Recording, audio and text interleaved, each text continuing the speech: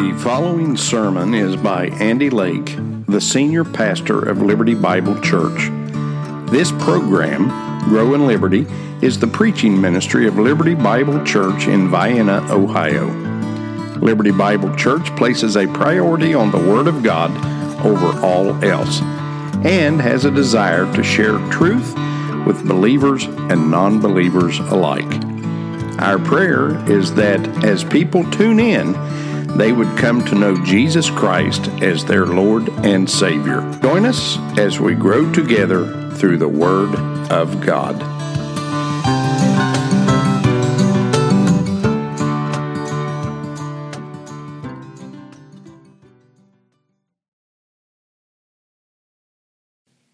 You be praying for their teachers.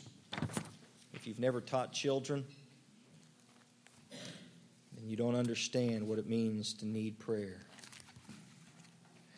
I used to tell people all the time that preaching to kids is easy. Preaching to the adults is the hard part. I think every preacher ought to start off in children's ministry. Open your Bibles, if you would, to the book of Joel. We've been making our way through the minor prophet Joel, and we're making our way through all the minor prophets. We find ourselves now at Joel, and we've got maybe just a couple weeks left this week and next week, and then perhaps one more. We'll see how the Lord leads, but I know at least 2 more weeks. But here we are in Joel chapter number 2, and we're looking at a couple things this morning. We just spent some time in prayer. Before that, we had some songs. Before that, we had a time in prayer. And some people are like, well, we pray. Yes, we pray. We believe that prayer is necessary. It is not about informing God, as I've said before, but about reminding ourselves of to whom we ought to turn. And this is a practice that we ought to take very seriously. And so often prayer can be misunderstood, and as a result, either prayer becomes something that is ignored, or far less, it becomes something that is belittled, and people think little of it. For some, they see little effect, and only pray because they are supposed to. Well, we're supposed to pray before we eat. We're supposed to pray before we go to bed. We're supposed to start the church in prayer. Many people, sadly, see prayer as of little effect, and they only do it because it's supposed to be. Some, sadly, see there's no effect, and they forsake it as a trite waste of time. But there are those, however, who have truly experienced the power of honest, heartfelt prayer, and they understand. My friend, if prayer is not important to you, can I say this? It's because you've never experienced the response of true, heartfelt prayer. We don't see how it benefits us, and therefore we don't.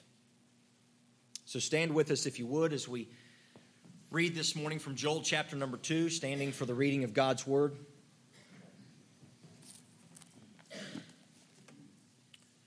Look with me, if you would, at verse 18. It says, "Then will the Lord be jealous for his land and pity his people.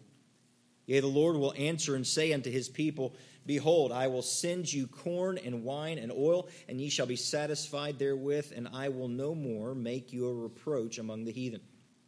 But I will remove far off from you the northern army, and will drive him into a land barren and desolate, with his face toward the east sea, and his hinder part toward the utmost sea. And his stink shall come up, and his ill savor shall come up, because he hath done great things. Fear not, O land, be glad and rejoice, for the Lord will do great things. Be not afraid, ye beasts of the field, for the pastures of the wilderness do spring. For the tree beareth her fruit, the fig tree and the vine do yield their strength. Be glad then, ye children of Zion, and rejoice in the Lord your God, for he hath given you the former rain moderately, and he will cause to come down for you the rain, the former rain, and the latter rain in the first month. And the floors shall be full of wheat, and the vats shall overflow with wine and oil. and I will restore to you the years that the locust hath eaten, and cankerworm, and the caterpillar, and the palmer worm, my great army which I sent among you. And ye shall eat in plenty, and be satisfied, and praise the name of the Lord your God, that he hath dealt wondrously with you, and my people shall never be ashamed, and ye shall know that I am in the midst of Israel, and that I am the Lord your God, and none else, and my people shall never be ashamed. Father, would you bless your word to our hearts? We know that your word is blessed forever. But Father, we're looking to learn something today. And so touch us, we pray. It's in your Son's name. Amen. Thank you. You may be seated. We're going to comb through this morning the verses before us in an attempt to gain an understanding of something that is so often misunderstood, overlooked, and it is simply the grace, or should I say the mercy of God in his pity. Now, I titled this, When God Pities His Children. And I do intend to use that.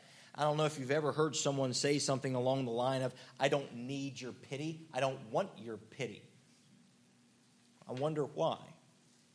Now, there are some that they have said that for so long because perhaps something bad in their life has taken place, and they were, so many people felt sorry for them, felt bad for them, and so they would offer to them condolences, or maybe somebody, got tired of getting passed over for some sort of accolade that they deserved, and someone came and gave them a pat on the back anyway. I don't want your pity.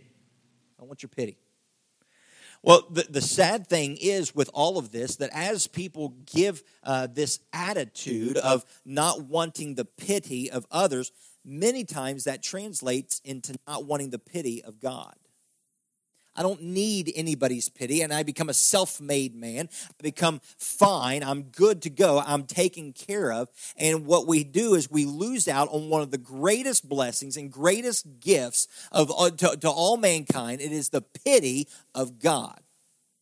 Now, notice what it says in verse 18. This is where we find our start. It says, Then will the Lord be jealous for his land and pity his people. Now, this is something that ought to be embraced, and it ought to be something that is beautiful and wonderful in our minds. But I want to take a look at a couple of these words because many times we completely miss the mark on them. First, notice what it says, Then will the Lord be jealous. Now, an interesting term that we use in theology is an anthropomorphic statement. Anthropomorphic. Basically, what that means is whenever mankind is trying to describe or explain something about God and they don't know the words, they will take a human emotion or a human attitude or characteristic and attach it to God because it's the only thing that they can really think to explain it. Now, this is, if you were to read something along the lines of, on the seventh day in creation, God rested. Now, this idea of rest is not an idea that God was tired, but it's he stopped. He didn't have anything left to do, and so this is an anthropomorphic statement.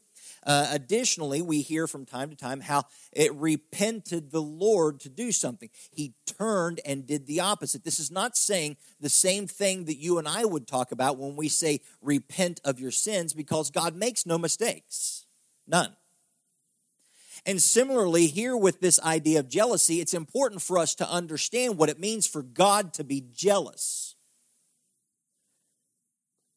This is when God, being accredited an action or an attitude that man can relate to, is seen in a different light. This does not mean that God experiences this in the same way as man, but it is just that God is so far above us that we lack the ability to effectively convey him. And so the Oxford English Dictionary defines jealousy in many different ways. There were about 3 different columns for the word jealousy in the Oxford English Dictionary. The third is zealous or vehement in feeling for the preservation of something possessed or esteemed. Vigilant or careful in guarding. This is something that is jealous. Now think about it. In earthly terms, we will say, well, that girlfriend of his is just really jealous. Maybe that's because she is vehemently trying to protect something she sees as hers. Now, another way of saying that said of God is having God having a love which will tolerate no unfaithfulness or defection. So get this. Jealousy is not always a suspicious, paranoid, doubtful, or mistrustful emotion. When used of God, it is referring to an enthusiastic passion. An excitement. Wait a minute. Hey, that's mine. That's mine. Now, we take jealousy from a humanistic standpoint because we don't like to be the one that everybody or that somebody is overly jealous of. And I had a guy one time said, I can't talk to that rock without my wife getting mad. Yeah, that's a different kind of jealousy, right? I can't even walk into a building and my wife's not second guessing. Well, maybe you need to control your eyes a little bit. I don't know. Maybe there's reason for that. But when we're talking about God, one translates the word that is used there as exactly what I've got before you, enthusiastic passion, zealously passionate. Now, this is the beautiful part about the jealousy of God, because he says there, if you were to go back a couple verses and you'd see what he's talking about, note there in verse 17, just look there for a minute. Let the priests, the ministers of the Lord, weep between the porch and the altar, and let them say, spare thy people, O Lord, and give not thine heritage to reproach, that the heathen should rule over them. Wherefore should they say among the people, where is their God? If you go back to the beginning of that portion, in verse number 12, therefore also now saith the Lord, turn ye even to me with all your heart, and with fasting, and with weeping, and with mourning. See, here's the thing. Whenever we do this, and there's true heartfelt turning to God, the Bible lets us know that he will turn to you. I love the way it puts it. It says, then will the Lord be jealous for his land. That's my land. Those are my people. That's my promise. But then he goes even a little step further. He says, and pity his people. Now, understand this. No one who believes God's word and the truth of a loving, personal, sovereign God can deny the power of true, heart-rending prayer. This kind of prayer brings about the pity of God. Don't miss this. Don't miss the idea that is in this, because many people, again, we have that prideful arrogance in us. I don't need your pity. No, my friend, we do when we understand what it is that we're talking about. When we understand what is taking place, we will realize that we are in desperate need of the pity of God. Now, I'm using the word pity here, and it needs to be. Pity is a word often shunned, but it should be a word most embraced by believers, because pity is mercy. Don't miss that. Don't miss it. Psalm 103:13, Brother Jeff read that a little bit ago. Like a father pitieth his children, so the Lord pitieth them that fear him. You know when you are able to attain the mercy of God? When you humble yourself to realize you need his pity. A lot of people are never going to find the mercy of God because they're not willing to humble themselves to realize and admit, I need his pity. This is what is being taught to us here in the book of Joel. He says, turn to him, rend your heart, not just your garments, but rend your heart. Turn to him, turn back to God with all your heart, with all that you have. Turn to him, and you'll receive pity. You'll receive pity. Now let's look at a couple other things on this. The Oxford English Dictionary refers to pity as the disposition to mercy or compassion. It says of it, it's a feeling or emotion of tenderness aroused by suffering, distress, or misfortune. of another prompting a desire for its relief. Look with me, if you would, at Matthew chapter 20. Matthew chapter 20. And I want you to see a couple examples here.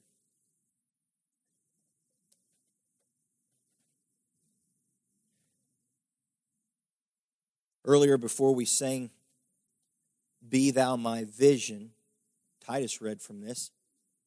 It says, "And as they departed from Jericho," verse 29, Matthew 20, verse 29, "And as they departed from Jericho, a great multitude followed him, and behold, two blind men sitting by the wayside, when they heard that Jesus passed by, cried out, saying, Have mercy on us, O Lord, thou Son of David. The multitude rebuked them because they should hold their peace, but they cried the more, saying, Have mercy on us, O Lord, thou Son of David. And Jesus stood still and called them and said, What will ye that I should do unto you? And they said unto him, Lord, that our eyes may be opened. So Jesus had compassion on them and touched their eyes, and immediately their eyes received sight, and they followed him. I love the stories that we find in the Gospels. I love the accounts, should I say, not necessarily stories. Stories are more like Goldilocks and the Three Bears or Cinderella. These are accounts. These are true. Okay, this is not Aesop's fables, my friends. These are true accounts. And I love it when we get to read about a blind man being restored his sight. I love that. Of course, I'm always reminded of Fanny Crosby, and somebody asked her what would happen if she could get her sight back. She says, I don't want it on this side of the earth. I want the first thing that I see to be the face of my Jesus. And I was thinking about that, and it just shows you how stupid I can be from time to time. I was thinking about that with some of these people that maybe walked with Jesus, and maybe one of these blind guys. No, don't heal me. I want the first thing I see to be God. Well, duh, if he heals them, you know. But here we have some blind men who could not see, and they asked for mercy. This is the same idea. Actually, in the book of 1 Peter, the word is translated. The exact same word that is used here is translated pity. Pity. We are such a proud race of people, are we not? Proud and arrogant. I don't need help. I don't need your illumination. I can read the Bible for myself. I don't need the help of somebody else. I can understand life. I can get it taken care of. And it is not until we call out and say, Lord, thou Son of David, have mercy upon me, that he can open the eyes of the blind and help them to see who God truly is. So many people, they turn to this book. And I've had people ask me, why is it that some people can read the Bible and they find Christ, and other people read the Bible and they just get mad? It's because they're not calling out for mercy. They're not looking for pity. They don't want it. They don't care about it. All they want is to prove their own side. And they'll never find God as long as they reject pity. They'll never find him as long as they stiff-arm mercy. I don't need it. Don't want it. Well, if you don't need, you don't want mercy, then that's exactly what you're going to get. No mercy. You can go back to Matthew chapter 9 and find another example of the exact same thing. Matthew chapter 9.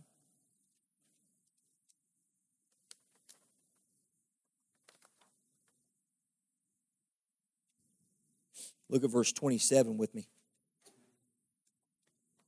Matthew 9:27. And when Jesus departed thence, two blind men followed him, crying and saying, Thou Son of David, have mercy on us. And when he was come into the house, the blind men came to him, and Jesus saith unto them, Believe ye that I am able to do this? They said unto him, Yea, Lord. Then touched he their eyes, saying, According to your faith be it unto you. And their eyes were opened, and Jesus straightly charged them, saying, See that no man know it.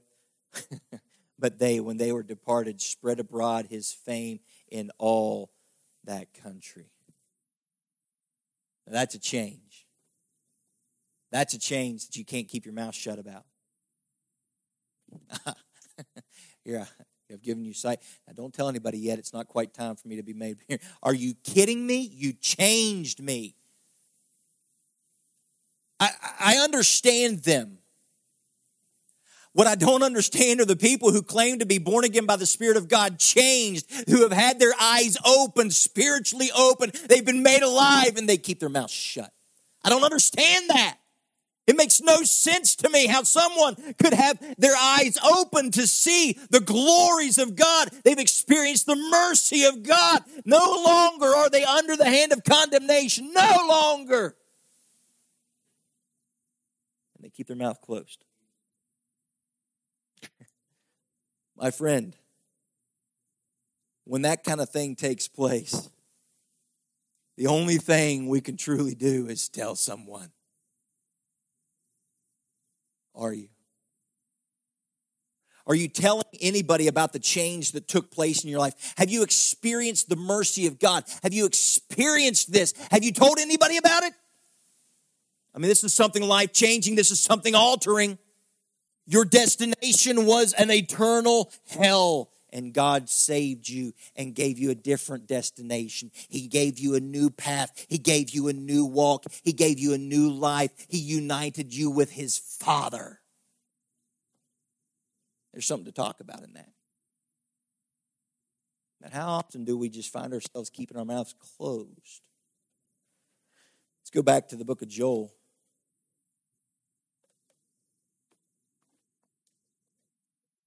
Look at verse 19 with me. It says, Yea, the Lord will answer and say unto His people, Behold, I will send you corn and wine and oil, and ye shall be satisfied therewith, and I will no more make you a reproach among the heathen. We see a guarantee of response. There's a guarantee found in Scripture. We find it all over the Word of God. That when we call on Him, He will answer us. This is one of the things I love about the Psalms of David. He'll say things along the lines of, I called unto the Lord, and He heard me. This is a beautiful thing. When we turn to Him with our whole heart, there's a promise that He will hear. The way a father pities his children, so the Lord pitieth them that fear Him. When one turns to God with their whole heart, there's a promise given that He will show mercy. This is why He came to earth. Get that. John 3:17 says this, For God did not send His Son into the world to condemn the world, but that the world through Him might be saved. This is the whole reason that God came. The whole reason Jesus came was to save mankind, not to condemn them. My friend, you're already condemned. Sin condemns us, but it's the mercy of Jesus Christ coming to earth. He came. That was a merciful, piteous act, and I'm so thankful that God pitied us enough to come. Thank you, Jason. God came for you. That's pity. This is not a promise that is made so that we go out and put on a show so that we can get things. Rather, it's an explanation and a demonstration of the character of our loving God. So many people get hung up on the fact that God allowed this calamity to come on the people, and they're like, well, God's such a vengeful, judging kind of guy. No, my friend. He does it to get the attention. He desires to show mercy. If God was vindictive and evil like that, why doesn't He just kill them all as soon as they mess up? As soon as they step out of line, just step on them like an ant. No. The grace and mercy of our Lord and Savior, He comes out and He says, I want your attention. You need to be paying attention. It's going to go wrong if you do that. And if I have to send plague, if I have to send locusts, if I have to send pestilence, if I have to take things from you to get your attention so that you will know the right thing to do and the right way to come, I will, because I love you that much.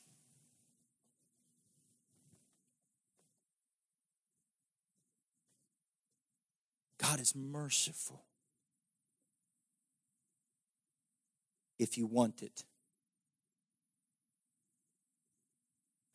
He is merciful to those who need it. Do you want His mercy? Do you need it? If you're sitting there thinking to yourself, I'm doing okay. Or maybe at one point in my life I needed the mercy of God. Thankfully I got it then. I'm okay now. Calm down.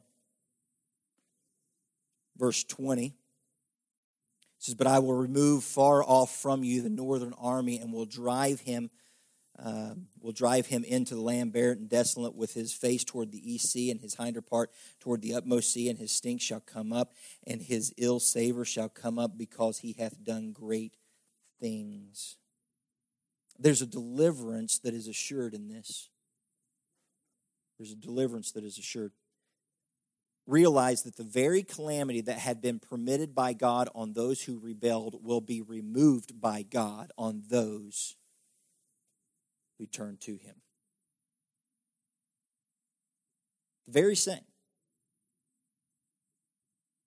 Never forget that God is in charge. Don't forget that. He set the world in motion. He gets the privilege and the honor to be able to establish the rules, the boundaries. He gets that. He's the one that made it. He knows the right way to go. He's the one who is righteous. He knows the right way to live. That's what righteousness is, right living. So He's able to tell us these things. He is in control. He is in charge. Never forget that God is in charge, and all that happens is either ordained or permitted by God. Even in difficulty, He is still God. Don't forget that. I made reference to this a few weeks back. The difference between Saul and David. When Saul messed up, he got mad at God. When David messed up, he repented and turned back and continued his pursuit of God. Rest. I want you to rest in this deliverance that is assured. Rest in the truth that nothing. Remember in Genesis chapter 18, God said in reference to Sarah having a baby and in her old age. You nuts? Is anything too hard for God? Is anything too hard for God? This is why many people, my friends, do not pray. Because they have forgotten the power of God. See, many fear that God will not forgive them. He's afraid that they're afraid that He will not forgive their sin. But Jesus did not come to condemn. He came to save. Romans 8 verse 1 it speaks to this. In chapter 7, we read about Paul, and he says, the things that I want to do, I don't do. The things that I do, I don't want to do. Here I am. I'm stuck in the middle. Oh, wretched man that I am. But then chapter 8 verse 1 starts out this way. There is therefore now no condemnation to those who are in Christ Jesus, who walk not after the flesh, but after the Spirit. You see, that's turning to Him with your whole heart. It's not just praying a prayer, signing your name on the back of a tract. Yep, got that done. No. Follow Him. It's a lifelong pursuit. From this day forward, I am walking a new life, a new road. I am going the right direction. I am going to follow Jesus.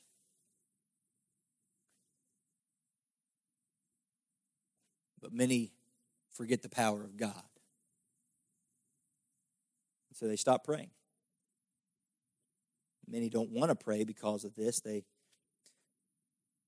forget that there's nothing too hard for God. Another reason that they don't pray is because they have forgotten to rest in His ultimate plan that brings glory and honor to Him. And so we should learn to pray this way. God, will you get glory out of this? No matter how difficult the situation is.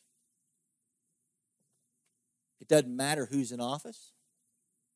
Doesn't matter who's not in office. Doesn't matter what war's taking place. Doesn't matter who in my life is ailing. It doesn't matter who in my life is upset at me. Doesn't matter if I've done something stupid. Doesn't matter any of that stuff. You know what matters is God getting glory out of it. And so I can sit there and I can stew all day long and wonder, oh, what's going to happen? What's going to take place? Oh, I don't know if this is going to work out. Oh, our country, our nation, our world, what's going on with this war? Maybe that war is going to come over here. No. God, will you get glory in this? Please. Please. Get glory in this some way, shape, or form. If that means that you need to send me there, if that means that you need to allow the bomb to land on me, I don't know. Whatever it is, God, you get glory. Are you ready to pray that prayer?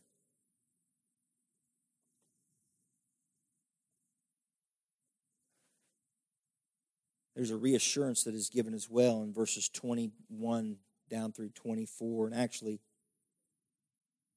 for sake of time, we won't reread that. But just read it on your own time that there's a reassurance that is given. God knows, realize this, God knows our propensity toward anxiety. Anxiety is if memory serves me correct, anxiety is the number one diagnosis today of disabilities. God knows we are prone to being anxious. This is why time and time again God says, be anxious for nothing. He's saying, hey, calm down. Calm down. Calm down. He's not saying, you're sinners for anxiety. That's not what he's saying. He says, I know you're going to get anxious over this. Calm down. Calm down. He says it in here twice. He says in verse number 21, he says, fear not. Verse 22, he says, be not afraid. You know how we can do that? By remembering who's in charge. By remembering that no matter what takes place and what hits me, no matter how hard it is, he is still in control. He is still in charge. He was the God yesterday. He's the God today, and he's going to be the God tomorrow. I can rest in that, and I can find comfort. And guess what? I don't have to fear. Don't have to fear.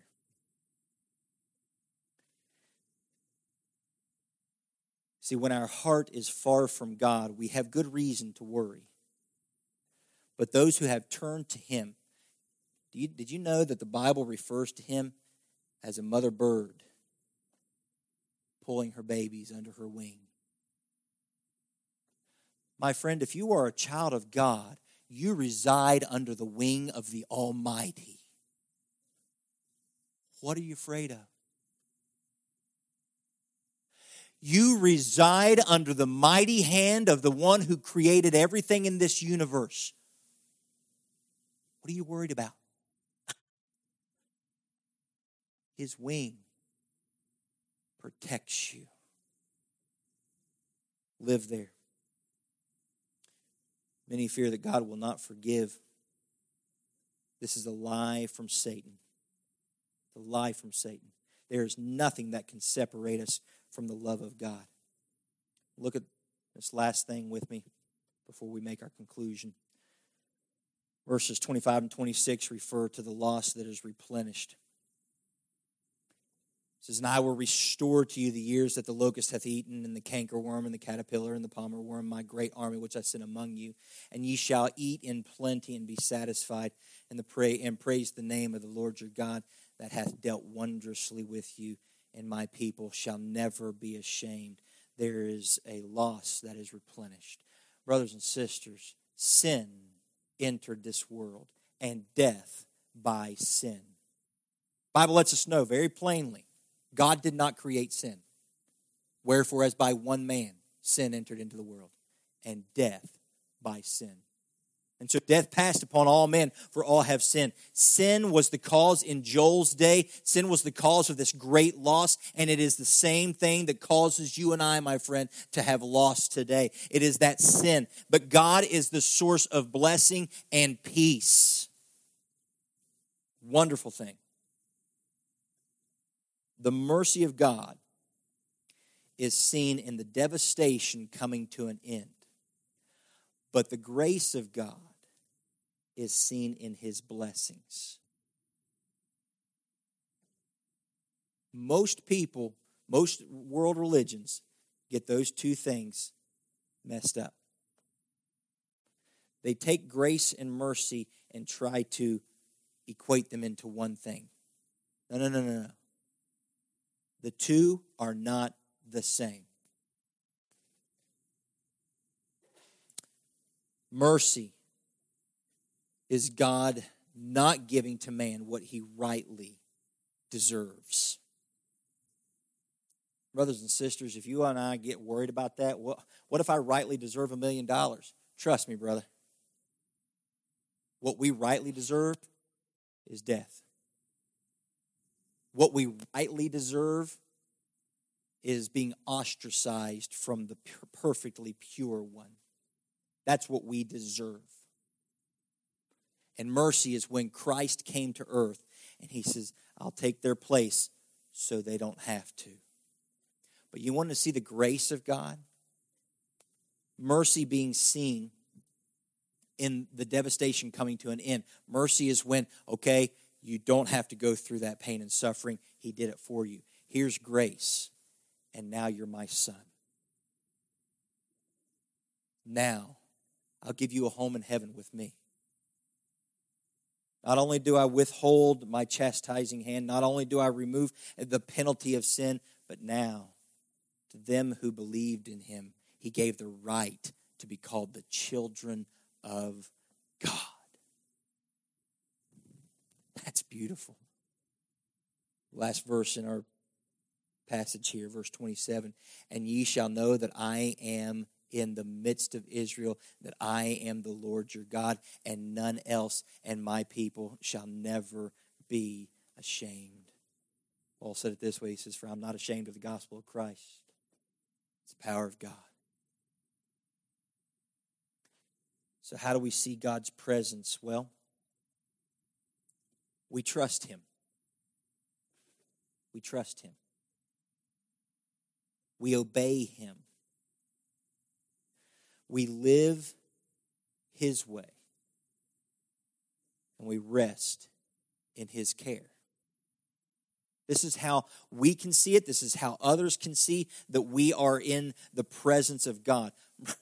Brothers and sisters, I don't know about you, but I am not what I once was. Y'all may have been born perfect. Not this old hillbilly.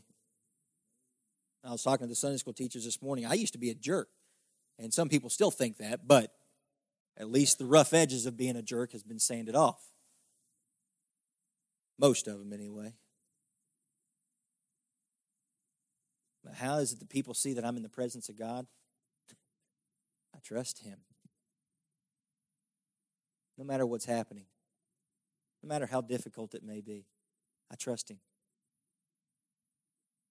Because I trust Him, I obey Him. No matter how difficult it might be to obey. And because I obey Him, I live His way, not mine. And then I rest in that because I'm in His care. Have you turned to God for pity? You. Don't worry about the person sitting around you. You. Have you turned to God for pity? Let me ask you this. Now, this may be a little bit of a difficult one for us to, we don't like it. That pride likes to rear up. Can I ask you, do you still fear and doubt? Why? Turn to God with your whole heart. Take that part to Him as well. Well, I'm worried about this, so I think I'm just going to hold on. Give it to God. Give that doubt to God as well. Give that fear to God. Well, I've got this issue that I just can't let go of. Let it go. He says, call on me and I will answer thee and show you great and mighty things. Cast all your cares on me, he says. I'll take them. I'll shoulder them. What are you anxious about? Give it to him. And then do not look for the temporal blessings and temporal things of this earth. Look for eternal blessings. Pursue him. Him. The people in Joel's day, down in Judah, they had sought for temporal blessings. God said through his prophet Joel, turn to me. Turn to me with your whole heart. Then I will pity. And I'll remove the issue. But you got to turn to him. Father, thank you for loving us in such a way that you pitied us. You saw fit to not leave us in the state we were in. You saw fit, Lord, to love on us in such a way that is just amazing. You are a good and gracious God, slow to anger, abounding in grace and love and mercy. Your mercies are new and fresh every day. Father, help us to be people who seek it regularly, to realize our insignificance and your greatness. Thank you, Father, for not just being merciful, but being gracious as well. Making me your son. Giving me a home with you in a relationship. Thank you for holding that. Thank you, Father, for your love. Now use this time to bring glory and honor to yourself again, because you're the only one worthy of that. Amen.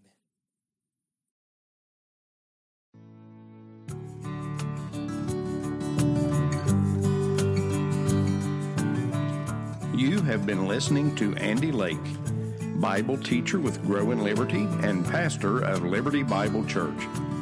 We pray that you were challenged today and encourage you to share this message with your friends and family. If you were motivated in some way to grow in your walk with Christ, please drop us a line and reference the title of today's message.